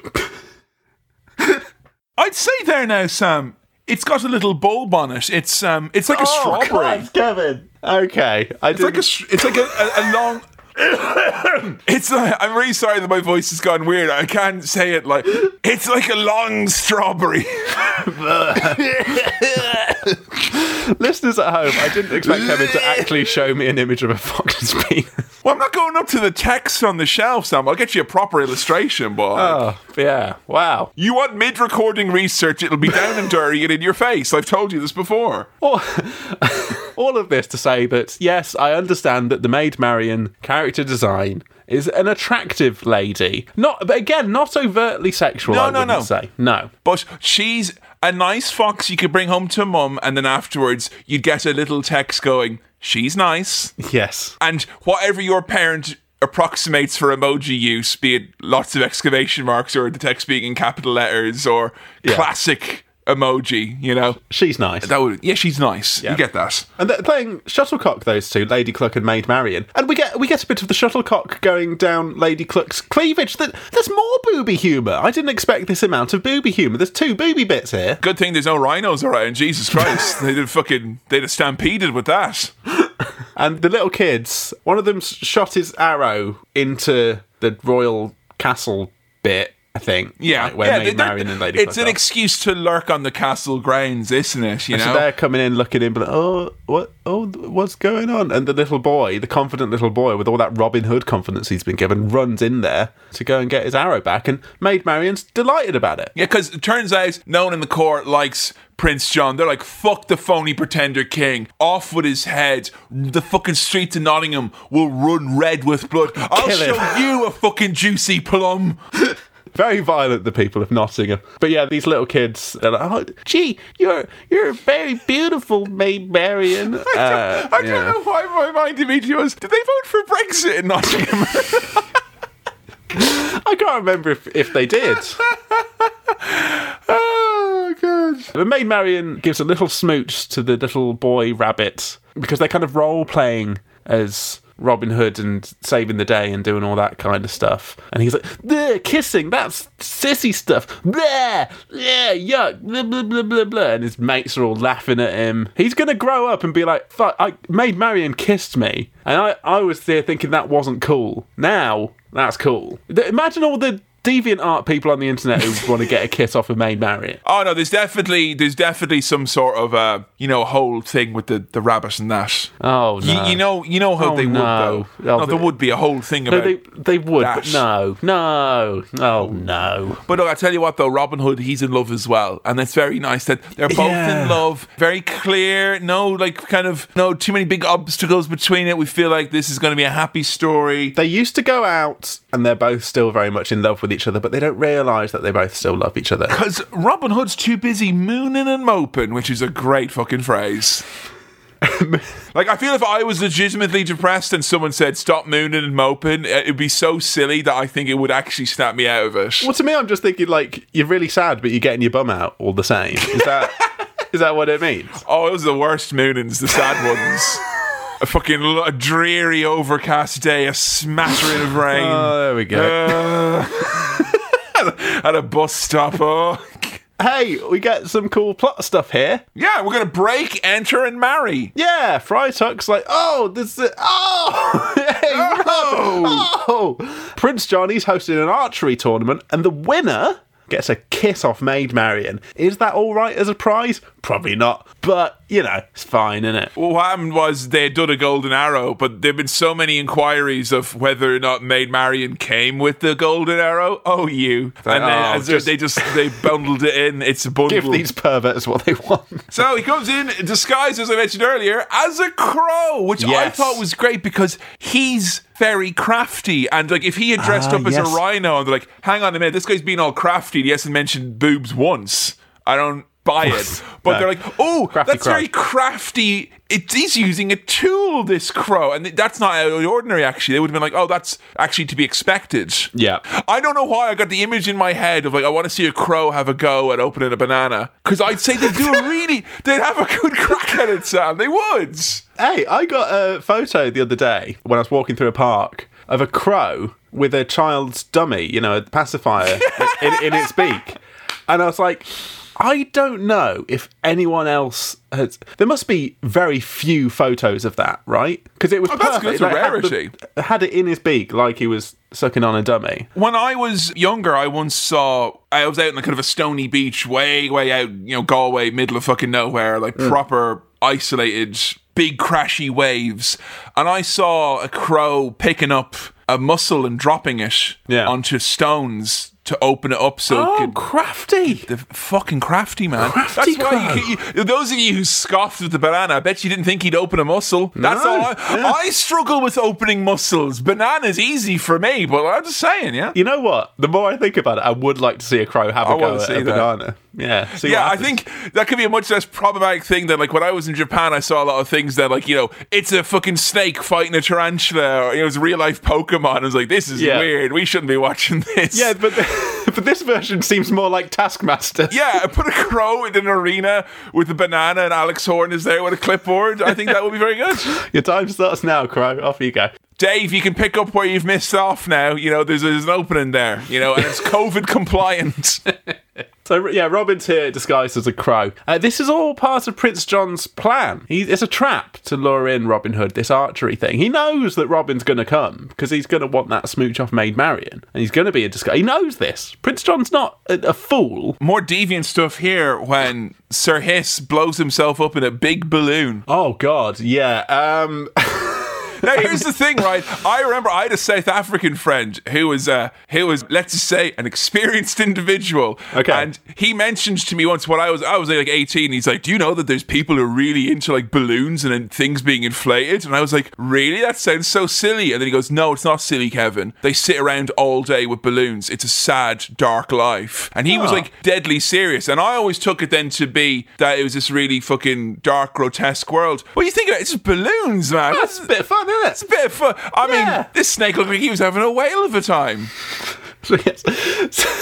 So Sir Hiss, he's sad because Prince John, he's cast him away because he's been taken in by Little John, disguised as Sir Reginald, Duke of Chutney, who's given him nicknames like PJ and being a cool dude. And he's like, oh, get out of here, you stupid snake. I'm not your mate anymore. Go and look for Robin Hood. And so, yeah, Sir Hiss. And he's like, you know what? I'll opt not to hypnotise him in spite of what I've done earlier. Despite the fact I have the capability to do that, what I will do instead is put my head in a balloon, inflate it around my head, and then waggle my tail around to form a sort of weird rudimentary helicopter. But it's a good image. It is, but it's a dangerous image again, because you imagine like how many snakes they found strewn across the countryside, like their faces wrapped in plastic. Like, what happened? Reconnaissance gone wrong once again. I don't know why the snakes do it. It's like, it's a real fine line. You're really playing with fucking God here. Yeah, it's not a good message for kids either. If you put a balloon over your head, you could become a helicopter. Don't, guys, don't. Mean, just stay away from kids, all right? Although I will say, I think that I really enjoyed was the crocodile, because he had a voice that was the worst sore throat I've ever had. Oh, that was great. That was proper. I love that. That was very silly indeed. Yeah. It is what you think a crocodile would sound like, though, isn't it? It is. And what do you know is when it comes to archery, Robin Hood, kid's a natural, is really fucking good at archery. Yeah. Even on crow stilts. Even though, as he's known to do, as is often cited in the lore of Robin Hood, the sheriff cheats at archery. So yeah, he's there getting like the vultures. And if there is any sort of a hierarchy, the birds are at the bottom of it. Yeah. Their lack of milk is viewed very negatively in this world. I'm not sure why, but it is the case, isn't it? These vultures are really lowest of the low lackeys, dogs' bodies. Bird brains is what they're called, yeah. We get your classic, no one's going to get a bullseye. I've heard of a bullseye, but a bull having two eyes? Get the fuck out of town. Boom, splits it right down the middle. Yeah, despite the sheriff like nudging him or getting vultures to jump around inside the target, it doesn't make any difference. It didn't matter that he had the crow handicap. He was absolutely fine here. Yep. It's a trap, though. The whole thing is a silly ruse, and turns out that they're going to fucking kill Robin Hood. He's like, quickly kill him, get him, and murder him. Very accurate for the life of a fox in England. Here's the quote for you. Sudden, instant, and even immediate death. Yikes. Enjoying the film, kids? They're gonna kill Robin Hood. He's gonna die. I don't want to be instant death. Before Robin can be killed, Little John he's back behind a curtain, threatening the prince with a knife, and gets him to free Robin Hood. And then everything just fucking spirals out of control, and everyone's sword fighting each other. Yeah, there is kind of a bit of in the battle scene, I was like, things are going on well here. And then I realised that this scene, which is very puffed up, like, there are bellows that could be used to make this scene last any longer. I don't know if they exist, because it felt like you were getting a lot of the same kind of crash bang wallop. But like, that's no fucking valid criticism of it, because that's how animation got made. That's how it was at the time. And it's tricky, time consuming stuff to animate, but we get all of our action in one big go here, and we get as much of it as we possibly can, even if that means reusing some bits. Pies in people's faces, rhinos running into tents and shit, cartoon sound effects, great. What I didn't understand, Sam, maybe you could fill this in if this is a thing that popped up with Robin Hood or not, that it was less so much about robbing from the rich and more about the rightful King Richard resuming his place on the throne, because it suddenly becomes a King Richard insurrection, or I should say, not an insurrection, because if anything, Prince John, the steward to this throne, last remnant name of a house bereft of loyalty. And you know, at the end of the movie where he's set on fire, he's like, no! tries and sets fire to Sir Hiss. It's ridiculous. But like, it is pretty much like Robin Hood saying, hang on a second, there are people who are in charge. We are loyalists to the crown and we will crush this attempted insurrection by the inferior bloodline. Long live King Richard! King Richard, the big lion. It does sort of sway into that direction a bit, doesn't it? But all I'll say, Sam, is it's very English. It's very English. It pivoted into the interests of the crown. Like if someone came in and said, I for one think we should stand up for the East India Trading Company, then maybe it would have been. Look, the baddie lion looks like a baddie. The goodie lion, who we see later on, looks like a goodie, and that's enough for me. One of them Christian lions that you have from The Lion, the Witch, and the Wardrobe, isn't he? Oh, hey, so he's been shot down at one point in his balloon helicopter and stuffed into a barrel of ale. Just so you know where he is. The hen pretty much fucks everyone up, and this is a scene where it's done like kind of like an American football style movie, and you had her running around, and at points, various sizes she became. There was kind of great inconsistency with this. It's a cartoon. Hey, if I'm fucking roasting on Boxing Day, I'd like to know the size of it, please. Big, small, what's this? Depends on what sport she's playing as to what size she is, or But yeah, she's probably American footballing her way through all of these security rhinos. It's impressive, funny stuff. Lil Jon, Wario attacks, a lot of sassy music. This is where it kind of became like it was the tail end of a Frank Zappa album or something, where it's like... Long live King Richard, fuck you, bye. Yeah, and it's all very swashbuckling. Yeah. Buckles have been swashed. So, Sir Hiss, his story arc seems to be just a mishmash of occasions where something funny could happen from something that he can do or has happened to him, and they don't really play into it. Like the hypnotism thing, you think, okay, he's going to do something with that later. The fact that he's been dunked in a barrel of ale and he comes out pissed as a fart, you think, okay, this drunk snake is going to fuck some shit up. No, we just get him, I'm a bit woozy. We segue into the love song of the film, a song which I think was nominated for Oscar that year, but it started off inoffensively Disney enough until the line, now you're all grown up inside of me. That hang on now, I know there's an ellipsis there, but I might go back to the drawing board and maybe just make sure those are the words in the order that you want to use them. It's something that always happens in Disney movies where two characters sing a song and then the scene will move over to where there's like someone else watching, and it wasn't any better when it's like, we're talking about growing up and being in love, and then Friar Freak's watching in the corner. I'm a scary badger thing. And rubbing himself in antibacterial gel, must shave off. And all the other animals are here as well. They've spoiled all the nice romantic sequence, and they all start singing a song that's the thrust of which is basically Prince John is a dickhead. He's the phony king of England. It's not the system of government. It's just that we've got a bad egg at the moment, is all. Yes. And we need a good egg back for the righteous rule of monarchy. And I'm very fond of cartoon animals dancing. You know what? And there's great stuff here. A classic animation. Animals of all shapes and sizes dancing is pretty much the antithesis of Watership Down if you're looking for that type of a thing. And oh no, the song's become a hit because all the baddies, the baddies are singing it. That's terrible. And it's a proper diss track against PJ. He's furious when he hears it. PJ's furious, and he reacts just like me on Roller Coaster Tycoon, where I'm like losing triple taxis. Make all the fries salty, no bathrooms. The poor people of Nottingham, they're having an absolute nightmare here. Oh, yeah, this was very, 2008, wasn't it? All the high street all boarded up. And it was really sad, folks, is that, when I was around Nottingham, when I first moved to the area, it would have been around 2010. And it's fair to say, Sam, the East Midlands took a bit of a battering with the old economic storm that happened around there. Yeah. There were all these empty shops in Nottingham, and they had the lovely idea of the council where they're like, they put these signs up where it said, it's not an empty shop, mate, it's a fucking opportunity. And it's just the fact that they never shifted any of those was like, man, there's too many opportunities in Nottingham. Plenty of opportunities in Nottingham, I'll tell you that. Yeah, the poor people in Nottingham, they're having a nightmare here. If they can't pay their triple taxes, they're getting sent straight to jail. Yeah, bailiff's jail. Jailiff. Even Alan Adale, our narrator Rooster, he's in prison as well.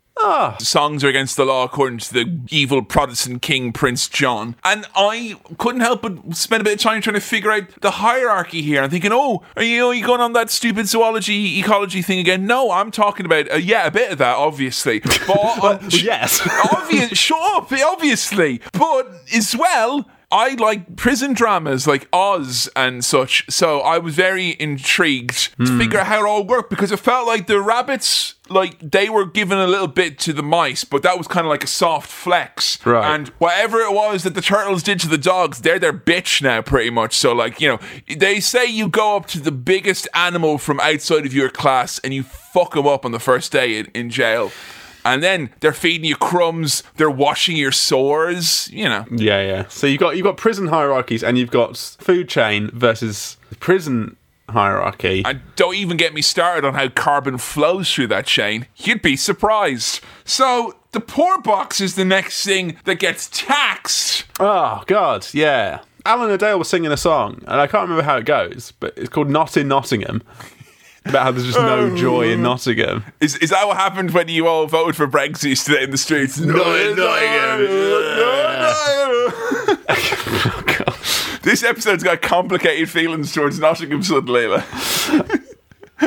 But yeah, I mean, so Friar Tuck, his church is completely empty because everyone's fucking in prison. No, it's just because they're disillusioned with the Protestant faith, Sam, is what it is. No! There's two little church mice. They donate their last coin to the poor box, and then the sheriff wanders in, that blowing sheriff, immediately takes it, and Friar Tuck ain't having it no more. Yeah, and this is the bit where I wrote down, he broke the law. Haha, killed the friar. And then next scene, you've been charged with high treason. You were to be killed. Specifically, hung by the neck until dead. Until dead. Kill this fucking badger thing. He belly bounces the sheriff out of the church and then has a little stick fight with him, but yeah, he's arrested for treason and he's going to be hanged. Hanged! You're never going to get this as a threat in a movie by Disney ever again, huh? Like, this has the same emotional impact of, like, a stepdad sitting down going, we're just not getting along, are we, Alex? In some, Pixar movie where there's, like, relationships you have to figure out. I sort of remember some kids' movies from my youth, and I may be misremembering, but back in the kind of olden days when, you know, a historical kids' film where it's, like, back in oldie England, the idea of someone being hanged seemed to be an okay form of capital punishment. To the point that you were still doing it in the 60s and the 70s, like, yeah. It was like, and I don't think kids, like, fully understand what's going on there. And it's not super gory to kill someone that way. I mean, it's fucking horrible. Sorry, have you ever lost a game of Hangman? Furious. Livid. I'm not coming out in defence of hanging, all right? It's bad. But I see the kids seem to be exposed to the idea of, like, hanging as a death penalty as a total thing. norm, yeah. It's like, and you know what? It's worth pointing out, most Disney movies, particularly of this era, if you went to, like, Aristocats, or we went a bit back earlier to Dumbo or any of those offerings, they're going to come at you hard with some freaky, trippy, like, just balls to the wall nightmare fuel. You do not get that here. No. Easily the softest Disney movie I've seen in a long time. What, this? Yeah, because, like, Mary Poppins has got dark bits compared to this. Yeah. I mean, we could have delved down into that Sir Hiss hypnotism pool, and that could have got trippy as fuck, but it didn't. And I wish it had. Speaking of Sir Hiss, he's trying to cheer up Prince John by saying, Sir, do you want to count your money again, sire? It's been so long since you've counted money. And that's the thing that cheers up Prince John. But no, he's not having that. He's annoyed that Friar Tuck is in jail when it's Robin Hood that he wants, but he realises, okay, if we hang Friar Tuck, that'll bring in Robin. Oh, and this is where the movie got lost a big point with me, because Robin Hood came in the same disguise as earlier, and I was like, I see. The closer we are to danger, the further away we are from harm. Like, using the same disguise again. That's brazen. I would say that's crazy like a fox. Oh, wait, what's that? You're going to walk in and out asking for alms exactly the same way as you did in the previous scene. Well, that's handy. At least it's consistent, you know. But the thing is, he's asking all the local dipshits. So we've got the sheriff and some vultures. So they're not going to really clock that that's Robin Hood. He's just like, hey guys, alms for the poor. What's going on here? And they're like, we're going to hang Friar Tuck. He's like, hang Friar Tuck. And he actually breaks character for a second because he's so upset that Friar Tuck's going to be hanged. And I thought that was cute. Yeah, he's an empathetic fox. Yeah. It's one of his strongest qualities, as well as his confidence. He's confident in his empathy. And hey, just like in the old Thin Lizzy song, the jail breaks back in town. The jail breaks back in town. Here's a fun fact for you. My biology teacher in school, he taught Phil Lynott from Thin Lizzy. Yeah. He taught him biology. And when I asked him, I said, what was it like when you taught Phil Lynott biology then? Because he's the one who offered the trivia. He went, well now. And he nodded, and that's all I ever got. So. Yeah. Get you as a talking head on a Thin Lizzy documentary. I mean, what else is there to be said? I mean, that, you could have me on, I'll say that. VH1, you have my number, you know? Little side note here. I had one of those Channel 5 things about Peter Kay on in the background once, and it was just people sitting around going, and he is really funny, and he was funny from when he started. He came on stage and he was funny. He's still funny now. And he would come on and he'd be really funny. And he was really funny. Particularly the last few years have been good. He's funny. He was funny, and he was funny then. And I tell you, he was a funny guy, and he was funny. I'm like, what is this programme? But, hey, Robin Hood, Little John, they're sneaking into the castle at night. This all feels a little bit... I was reminded of The Legend of Zelda Breath of the Wild. Oh! The final castle bit where you got to sneak in and you the big tower and stuff. Little goof between the sheriff and his vulture pals. The vulture's like, oh, don't worry, boss. The safety's on my crossbow. And then it's not. And an arrow pings about everywhere. That's funny, calamitous stuff for a kid's cartoon. I like as well because his name was Trigger. And I think, much like my concerns about children not enjoying beef, I think children not enjoying Only Fools and Horses. Yeah. I think that's like you hear about how the spoken word was passed on in these legends and myths, and it gets lost. And I don't want that on Trigger. He's had hard enough time. There'll be. Whereas Rodney, you could be forgotten to the dust of time, you piece of shit. I thought for a minute you were suggesting that Trigger was like a sort of ancient historical character, and there has been reincarnation through the oral tradition of storytelling has come up. He pops up in the Iliad, I believe. He makes a face when Homer completes his Odyssey. Cave drawing of Trigger's face. So, Robin has now disguised himself as one of the other little vultures. Yeah, a different bird, so that was okay. I thought that was cunning like a fox. Tucking the sheriff, the silly sheriff, off to sleep and nicking his keys, singing Rockabye Sheriff, Rockabye Sheriff, try to relax. I've got your keys, your security's lax. Oh. I am... I ran out after that. But. You had tax there in the chamber, I thought, ready to go. Oh, okay, right, okay. Rockabye Sheriff, try to relax. Yeah. I've nicked your keys, the security's lax. Uh-huh. Into the building, take all the tax. My name is Robin. That is a fact. There we go. All right, jailbreak. And not only, they kind of get a bit greedy. The jailbreak, much like the robbing from the rich, giving to the poor, became now let's continue the legacy of the monarchy and make sure the lineage is intact. All of a sudden, it's like, tonight's going to be a jailbreak. Where's the verse where Phil Lynnott's like, I'm gonna get all the gold. He's fucking claiming he's saying Friar Tuck. He is in his hole. He's there.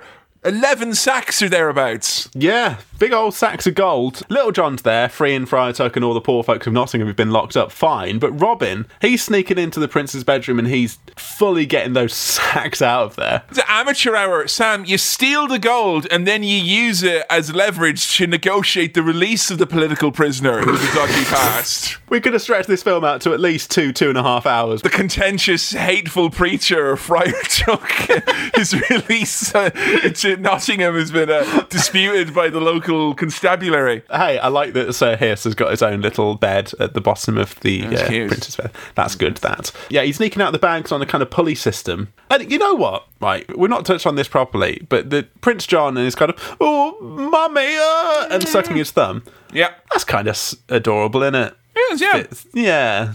Poor lad. Well, it's good because sometimes what I might do is, like, if I get deep in thought, sometimes I will actually give my thumb a wee suck. Give it a go. And Albert Einstein used to do that as well. It's kind of like and that's why I say when it's fine. But I really only get away with it. And you actually see sometimes there's photos of me. It looks like I'm just doing like a wise wizard holding his beard because it's exactly the position. I'm like really deep in thought. I'm just having a wee suck, mate. That's Is that finger in the way? Is that curved over pointer finger in the way? Yeah, we call that the professor's hook, that finger in the way. Like you're Gordon Ramsay about to go, damn, that could have been... Wow. Yeah. So... he's sneaking out the bags of gold on a pulley system, but Sir Hiss and the prince end up getting pulled out of their bedroom as part of the pulley system as Robin is trying to get away. And they're all about to escape, but it turns out they left a little rabbitling behind, so Robin has to put himself in harm's way to go back. Now, earlier on, we got a question in the Priest World asking about DVD extras, and we were like, oh, it's something that we've kind of unfortunately lost. Lo and behold, living that good Disney life on Disney Plus, we do actually have sections for extras, which I forgot about. And did you see what some of the extras were on this? No, I didn't. I didn't know Disney Plus had extras, which brings us to today's sponsor, Disney Plus. No, there were extras in there. Oh, okay, that's cool. And it's really dark, though, because the extras is like, there's hidden animatics from like deleted scenes or bits of the movie that were left over. Yeah. And here's an alternate ending where you can see the animatics where Robin Hood gets wounded and injured when escaping the castle with an arrow. Okay. Yeah. Fine. Oh, God. And I'm like, the moment where I'm watching line drawings of a fucking sexy fox being wounded and made lame, I'm not doing that. No. But yeah, the little rabbit that got left behind was the Robin Hood. So he's got stuck in the castle. The bloody tower's on fire. And the sheriff is there as well. There's a bit of a final showdown. And at this point in the movie, my thought on the Sheriff of Nottingham is that it had been upgraded to mixed feelings. But Robin manages to get away from the fire. He jumps off the tower into a moat. If only we could fly! Or, alternatively, he's like, Robin Hood, what will he do next? Whatever the fuck I want. But he goes down and doesn't come back up. R.I.P. Robin. Credits roll, and that is Robin Hood, the film. Kill him! He's dead! Yes!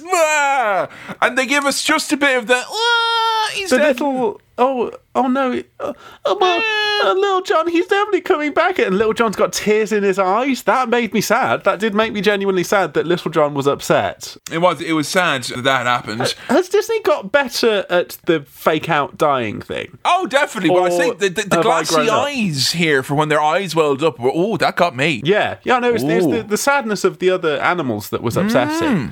But I feel like I've been fooled better, even as a kid, especially as a kid.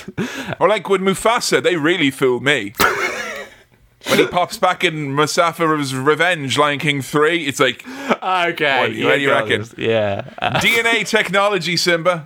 A wonderful thing. We stand at the crest of a new generation. But it was quite a quick, oh no, he's fine. He's back. He's alive, really. And he's like, pox on the phony King of England. Like, it's low stakes stuff, folks. That's what we're doing. We're all having a bit of fun. Thousands of foxes were being killed a week in England at this point. What's one more? That's what Disney is saying to you here.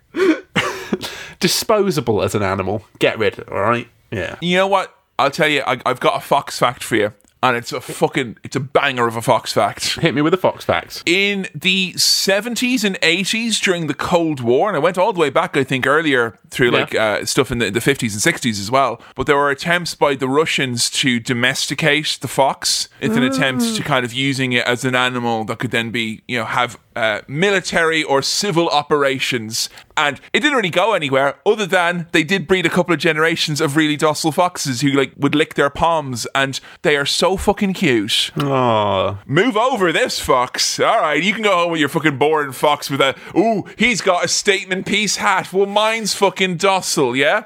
Now I want a little pet fox. Nah, wouldn't it now? Well, you have to go to the Caribbean region. You can't. You shouldn't.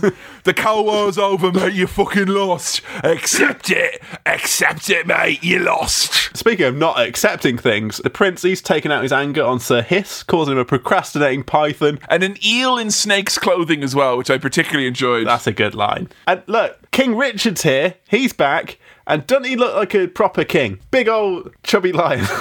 It's great because, Nottingham is grand now, and the most important thing of all is that Robin Hood has been granted a pardon by King's Furniture Warehouse, and that is good for any of their outlets in the East Midland region. Exactly, and the baddies, they're doing prison labour, so everything's good now. Robin and Maid Marian very quickly, they're married. They're married now. At one moment I was like, why are these mice throwing eggs? Are they not happy that they're big grains of rice? Yes, because they're little Yeah, not little mice eggs that they're throwing at them.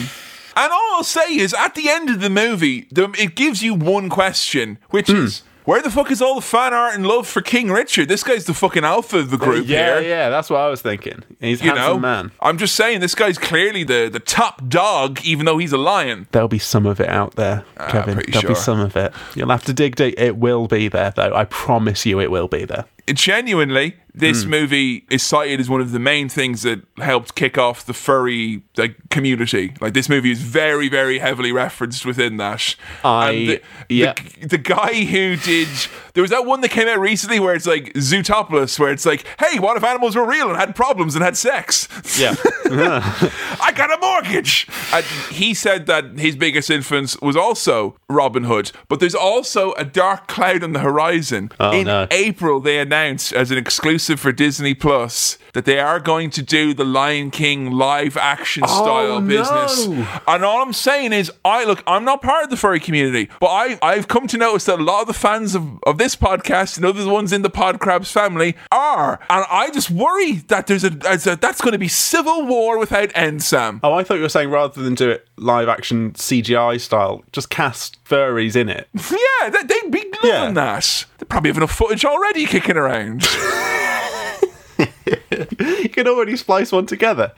Just, you've got these big Hollywood movie budgets, that amount of money on clips for sale, you can have whatever you want. It says a lot about the Disney magic of it that I don't feel like I have a particularly strong attachment to this movie going into it. I had a really nice time watching it. Yeah. But when I only found that out before we started recording, and it upset me thinking that, hey, I thought this is one of the movies that's kind of protected from that shit because it wasn't part of the boom period. I thought they wouldn't do this. But it's like they found out that there's an enthusiasm for this movie and they want to ruin it now. Yeah, that's the thing. And it's also the problem with the ruthless pursuit of content. Yes. As a streaming service has meant that Disney Plus, they don't have to make big Hollywood blockbuster live action films. They can just make straight to DVD shit for their streaming service now. So they're just getting everything and live actioning it up to make you watch the same film again. I don't know if I'm ready to watch a Robin Hood where Friar Tuck is apologizing for the actions of the Chinese government or something. Oh, God, but imagine that.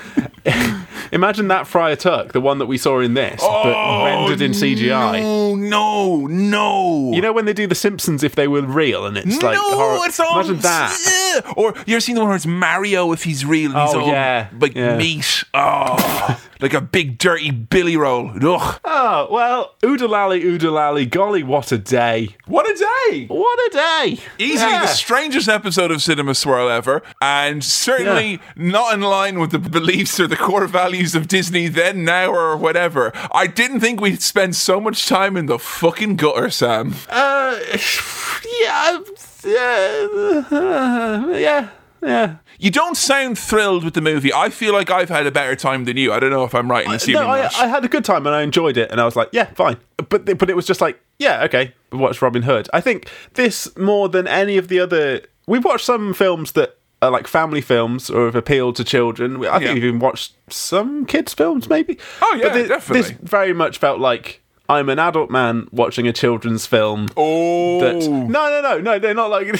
I'm not being Billy Big Bollocks here, but I prefer my stuff a bit more sophisticated. Bunch of cartoons, mate, innit? Bunch of kids stuff. It is literally not for me. I probably would have enjoyed it as a kid. I had a grand time watching it. It was fun. There's some funny bits. Good animation. Not quite enough songs to kind of go, pop that on. Because I'd pop on Mary Poppins in the background. I plan on doing it on Christmas morning, Well, I'd pop on diddly-da-dee-da-do, I mean, obviously. And that's a hard one to wrap a football chant around, which is why I haven't tried. England scoring all the goals.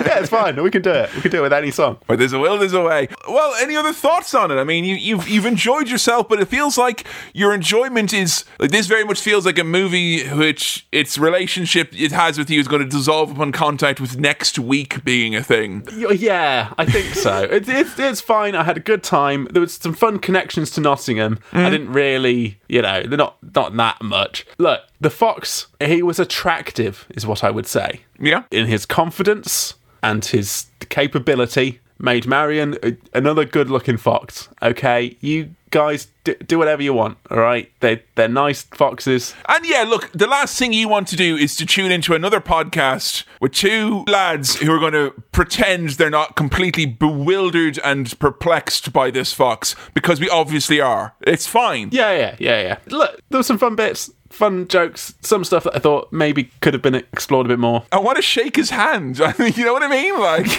yeah. You'd have a good handshake. Even though he's a little fox, I'd like, you know. And actually, the fact that I have to bend down and he'd probably have a firm handshake, I'd probably go, ooh, as well, you know? If you were there at a house party and Robin Hood was there, he'd make time to speak with everyone, wouldn't he? Yeah. And you'd all feel like you were friends with him. You know, he's that kind of guy.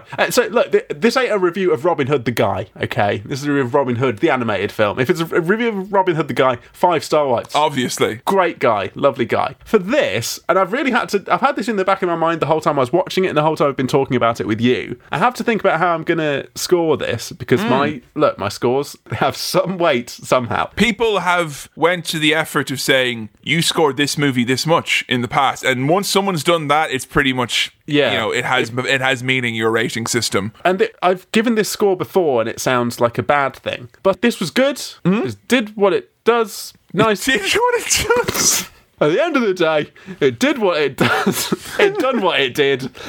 And you were worried you wouldn't have enough to talk about. It done what it did. It did what it does. Bish bash bosh. Oodalally, 3-star wipes. You heard it here first. Thanks for listening to another episode of Cinema Swirl. This episode was produced by Kevin, edited by me, Sam, and hey, I also did the music. If you're after more Swirl content or you want to support the show, or better yet, both, patreon.com/Cinema Swirl is the place to go. On the socials, we are at Cinema Swirl on Twitter, and our Facebook is facebook.com/Cinema Swirl, which is also where our votes for episodes take place. If you've got anything for the mailbag, then send it on over to cinemaswirl@gmail.com. That's cinemaswirl@gmail.com. Please do keep recommending the show to your friends, leaving reviews on whatever podcast thing you use. It all helps us out. Thank you so much. Alright, see you next time.